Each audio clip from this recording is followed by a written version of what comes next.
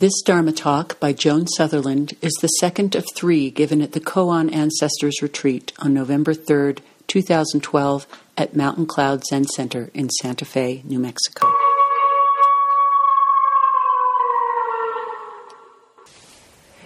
I think one of the really beautiful things about this hall is the way we're aware of the sun moving through the day.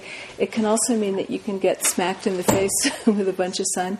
So if you're uncomfortable in your relationship to the sun, just play with the shades and see what you need to do, okay?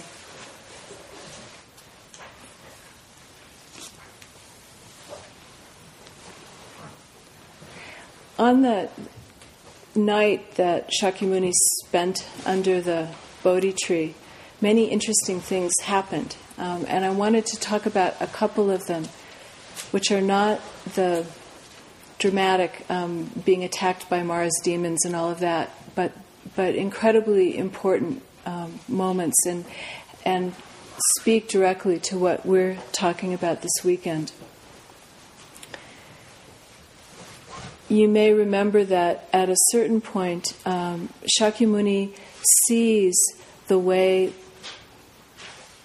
some part of him, which we'll call the surface self, has built this house of pain that he's been living with. And he is able to interrupt that, to break through that.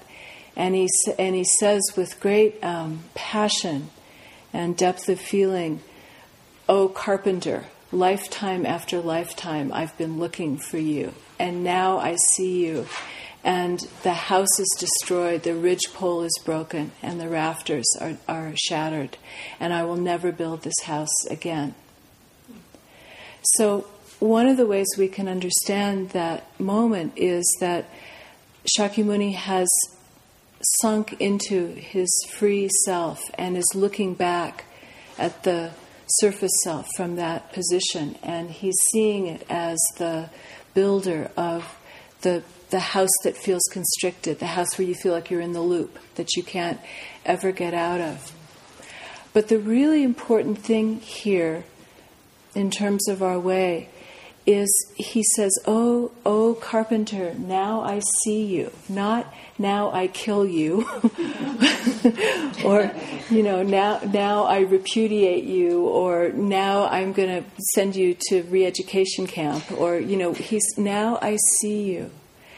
And so there's a coming into relationship. What does he see? He sees the emptiness of the constructed self. Not as something specially empty, but as something empty like everything else is empty. So if it's empty, it's not inevitable. The ways we are, the ways we live, the things we feel, the beliefs we have, the thought constructions, none of it is inevitable, because it's all empty, just as everything else is. So empty means a certain kind of absence of solidity, absence of inevitability. But it also means the presence of incredible possibility. If it's empty, it's malleable, it's shapeable, it's affectable. We can come into some kind of relationship with it.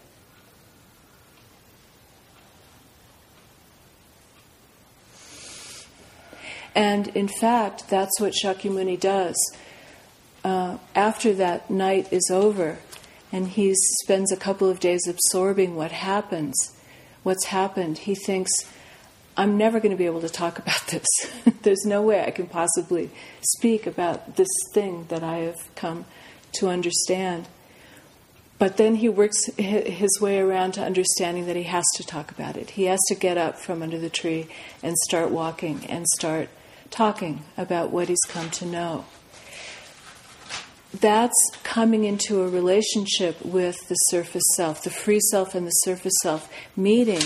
But now, instead of being under at the mercy of karma, under the inevitabilities of the sort of karmic wheel, the surface self is put at the service of the free self, which is to say it's put at the service of the Dharmakaya.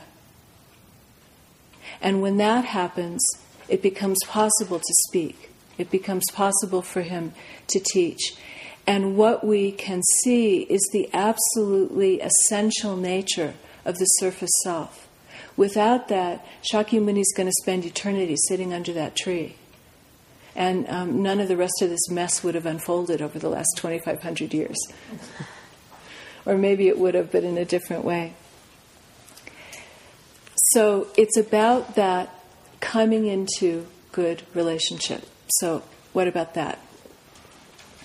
At another moment in that night under the tree, he sees all of his past lives.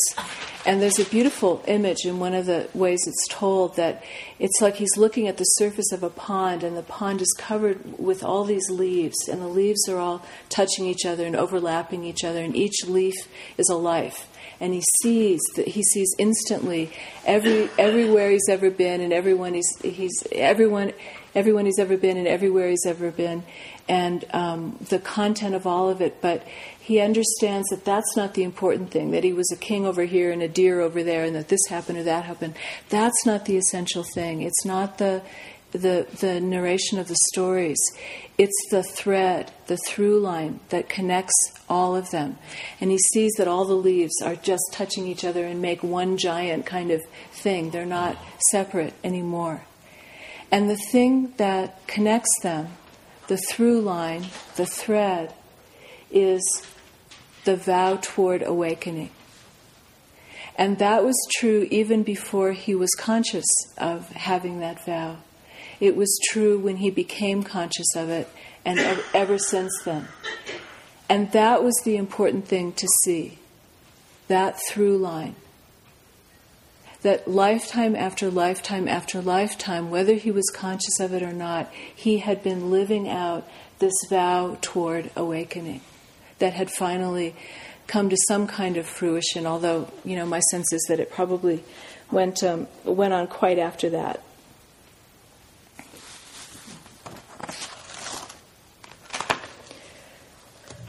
So, in seeing this through line of the vow of awakening through his many lives, he also saw, we can see, that in that understanding, he understood, we can understand, the identity of our individual vow toward awakening with the vow of the Dharmakaya, which is also toward awakening, the awakening of all things, our common awakening, the awakening of the universe together, which is a very, very, very, very, very long arc. And sometimes it can be hard to remember that that's the arc we're on, because there are lots of steps backward and lots of failures and lots of experiments that go horribly wrong. But in general, there is this arc of awakening driven by the vow of the Dharmakaya. And it's when we surrender to that free self, which is such an interesting paradoxical notion, to surrender to the free self, right? And we understand that that's our vow, too. Then we come into complete alignment with the movement of the Dharmakaya. So it's no longer just moving through us, which it always is and always was, whether we were aware of it or not. The Dharmakaya is always roaring through each of us and roaring through everything else in the world, the great roaring silence. Not only is that occurring, but we are becoming conscious of it. And that's the crucial thing. Because when we become conscious of that thing always happening, this roar of the Dharmakaya through us, we're no longer just receiving it. We're actually able to co-create with it. We are actually able to join our vow of awakening with the great vow of awakening of the Dharmakaya to make a particular life. A life that isn't just, as in the Zen expression, living by vow, but a life that is vow, where there is no separation, where there is complete identity among the Dharmakaya's vow, and our life. They are all one and the same thing.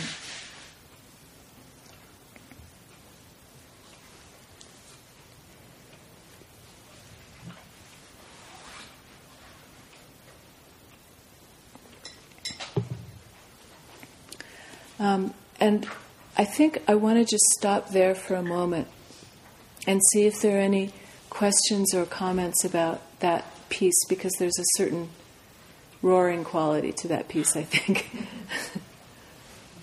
Could you just say that again? When we become conscious of the roar of the Dharmakaya, ... Then we can co-create with it. We can co-create. Yeah. Okay. Rather than just being a receptacle for it. Right.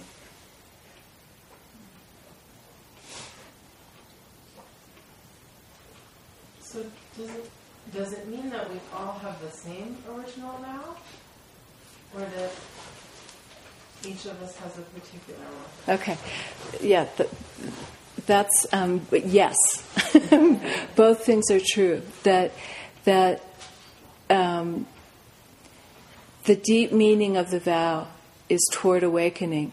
How each of us understand that, express that, experience that will have the flavor of each of us. So it's, as it always is, in this way, the marriage of, the vast and eternal with the local and particular. And that's what we discover. And there are two parts to that. I mean, the first part is discovering that there is this vow of awakening, and really coming to accept that, because I think some of the fear that got expressed in the dreams is the fear of what does that mean to really land there and choose to stay there? What are the implications of that? So that's the first part, is really the willingness to land there and stay there, to surrender to the free self. And then the second part is, and what is my particular expression of that? What is my vow that's only mine? And these things can't be solved by thinking about them. They can't be solved by trying to figure it out. They can only be solved by experiencing it.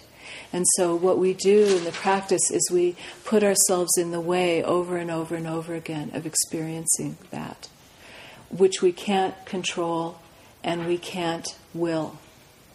We can only make ourselves available for. And, if you had to sort of have a catchphrase for what this practice is, it is the practice of making ourselves available in so many different ways. And this is the deepest way, making ourselves available to the Dharmakaya. And then that has, all of these other expressions, making ourselves available with love and generosity for the world around us.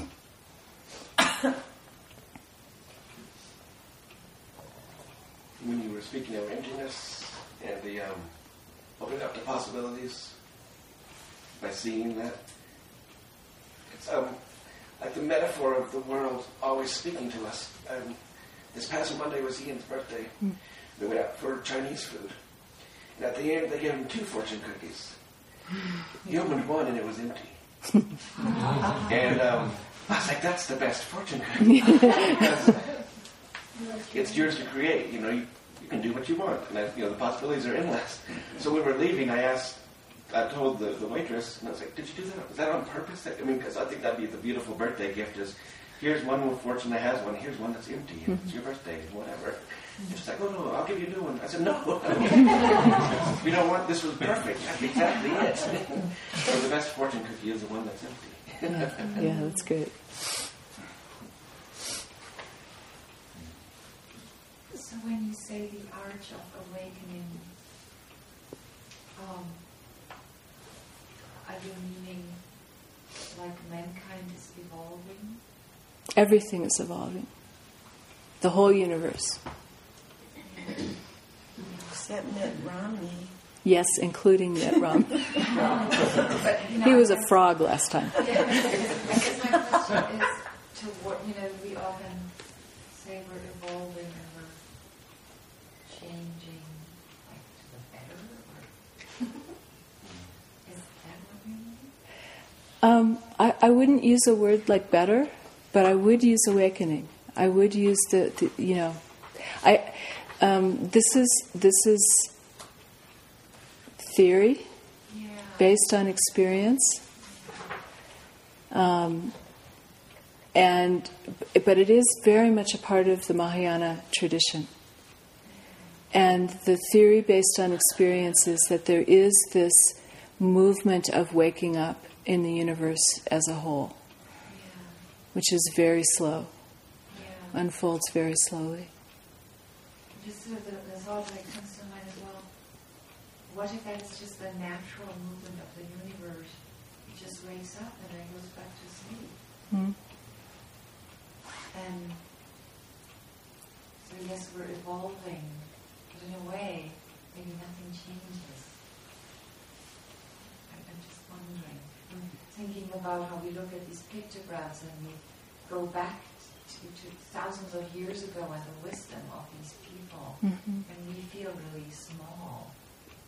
I feel, maybe that's what I should say, nowadays, compared to the wisdom of those people then. And so then I think to myself, well, if they already sort of understood it all, so we're, thousands of years later, we're still searching. So I find that just so mysterious. And can't quite make a line of it. Maybe it's just the linear thing that's in my way, and it really is more this type of evolving. Well, I don't think in the time scale we're talking about 1,000 years is very long, right? So that's one thing. And the other thing is that it's always, awakening isn't just a matter of understanding or a spiritual experience, it's also a matter of embodiment. So we are carrying on this beautiful project of how to embody the awakening that as human beings we can touch. How miraculous is that? So we're in this particular phase of the experiment.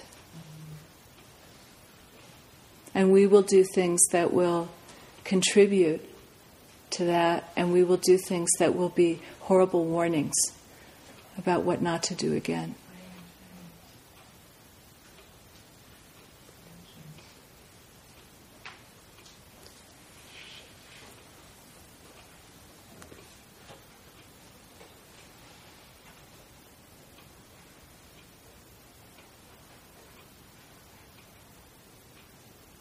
Any other questions or comments? Just one that, dropping back into what came up last night about the dance being emptiness with feet. Yeah, that's embodiment. Yeah. Yeah. Yeah.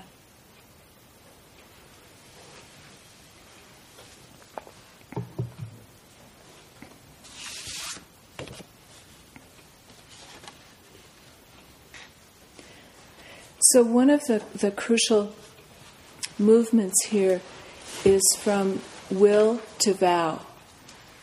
From surface self to free self is from will to vow. So we're no longer trying to push things via our will. We're trying to live them via our vow.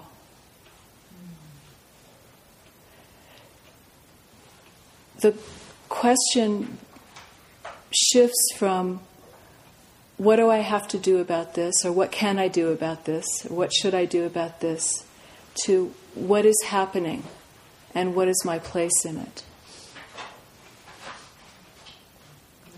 In any moment. And where do I find the vow in this moment? You can go into a situation with the intention of figuring out what ought to happen.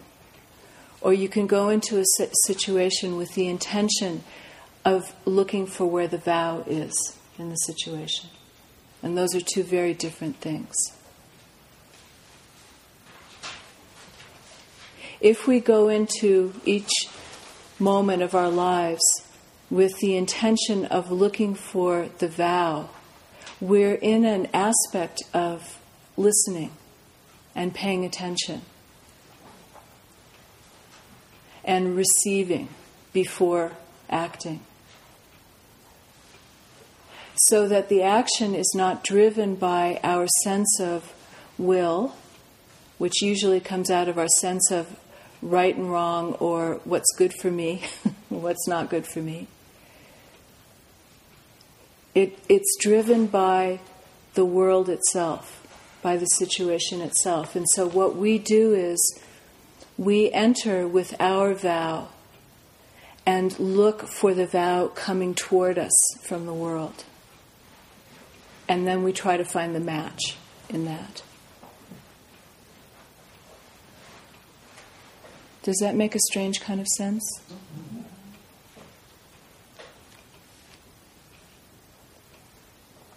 So it's the 10,000 things advancing. Yeah, exactly. Yeah. All the different ways is those 10,000 things to find the vow.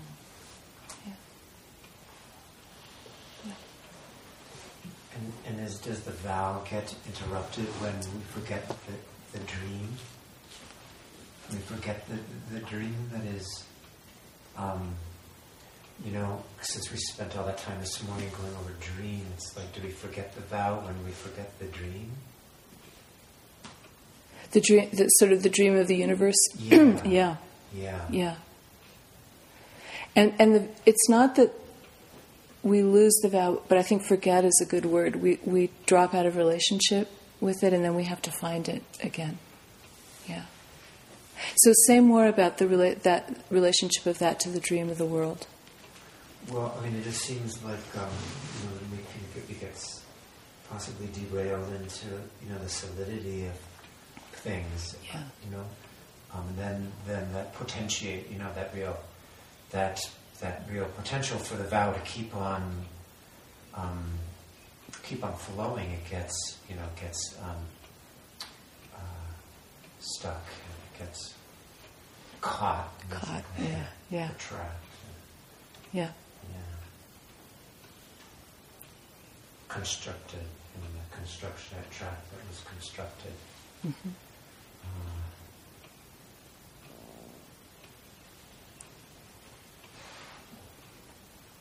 It seems to me, really looking back at the arc again and taking up will versus vow as you bring it, what was coming up for me is from the surface self and willing, the preoccupation is getting to what we think the end of the arc is.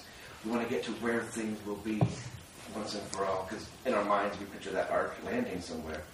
But then vow, like you say, you're just recognizing you're part of this arc. Yeah. And that is not where you are right now. You are here. And that's the area to attend to, yeah? Yeah, absolutely. Yeah.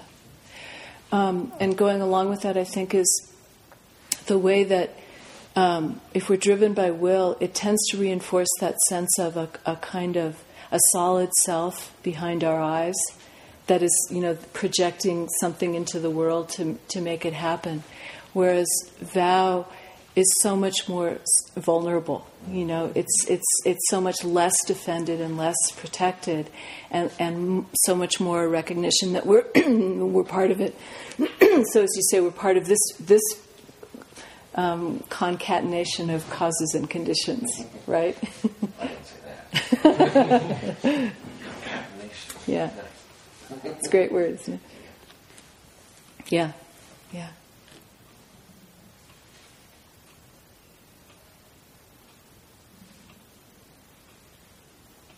So I wanted to mention one other piece, which has to do with, as I was talking about on the way down and then on the way back up. So in the booklet, in the lower left corner of the left-hand side, emptiness.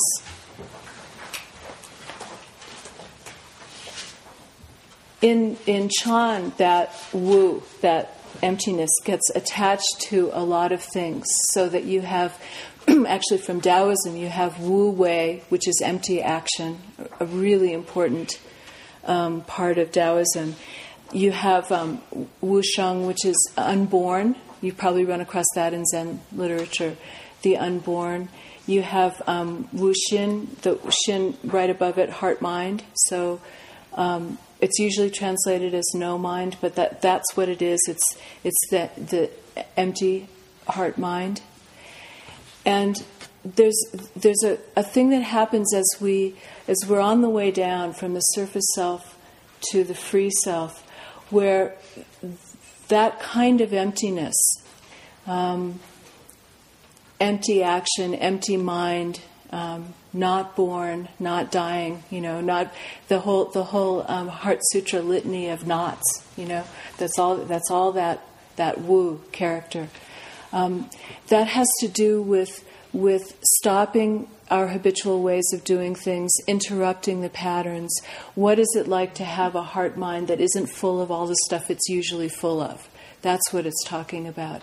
What is it like to recognize that everything is unborn and undying? That there's none of that. All of that is empty. All of that is happening in some material sense, but at the same time not happening at all. What is it like to act without our usual preconceptions, our usual ways of doing things?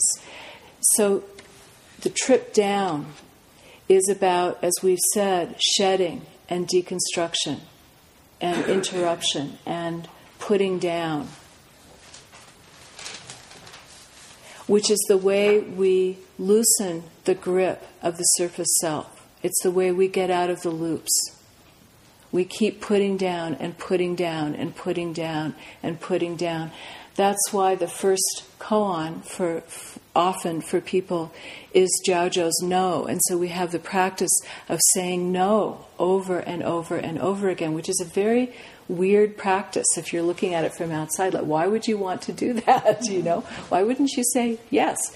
Because you have to say no for a while. You have to question everything. You have to destabilize everything. That great poem of Amachai's where he says, doubts and loves dig up the world like a mole, a plow. And a whisper will be heard in the place where the ruined house once stood. So it's that quality of digging up, of destabilizing. And that's why it's scary. Because it does do that. It does destabilize. We do confront the emptiness of everything. We do confront the fact that we're not solid and eternal, and we too shall die, So that's how we break the dominion of the surface self and the dominion of karma. We're basically saying also no to all of the karmic momentum that's brought us to this point. Because karma only exists right to here. And from right here, where we sit, as a result of all of those causes and conditions that have previously occurred, we have the ability to do something different, right here. And so we break the inevitability of the control of that roaring momentum of karma, of causes and conditions. So that's a big no. That's a really big no that we're saying, that contains within it tremendous potential for change, for creativity, for weird possibility, for the unexpected, for the surprise. Okay, so down at the free self. It's so easy,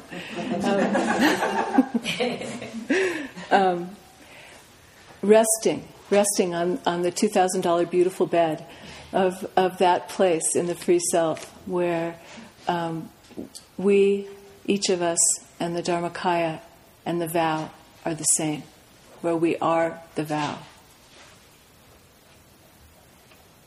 And after a nice rest, rising up out of that place and coming back into relationship with the surface self in the way that Shakyamuni did, which enabled him to get up from under the tree and start walking and start talking. And when that begins to happen, all of those terms like no action, no birth, no mind, flip in their meaning, and they become the action of the Dharmakaya, the action, the aliveness of the Dharmakaya, the heart-mind of the Dharmakaya. Can you see that in your mind, that if you have, for example, Wu Shin, emptiness, heart-mind, it becomes the heart-mind that is emptiness, that is the Dharmakaya, that is the vastness.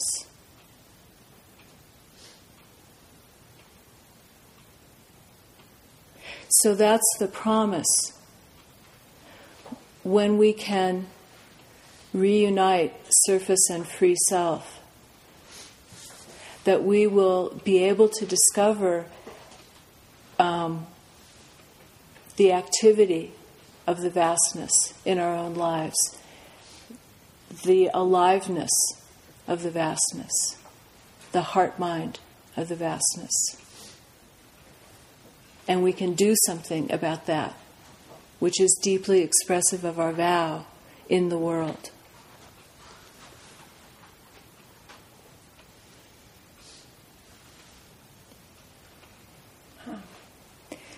Okay, what I would like us to do is to go outside for about 15 minutes and just walk around, each on your own, in silence.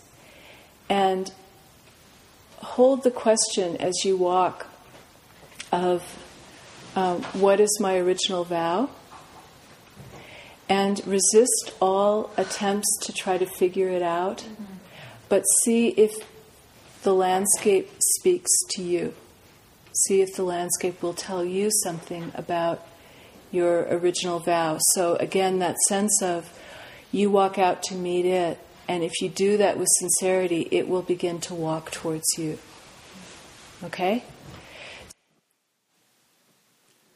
These talks are made available through your donations to Cloud Dragon, the Joan Sutherland Dharma Works. To learn more about her teachings and to make a tax-deductible contribution, please visit our donate page at joansutherlanddharmaworks.org.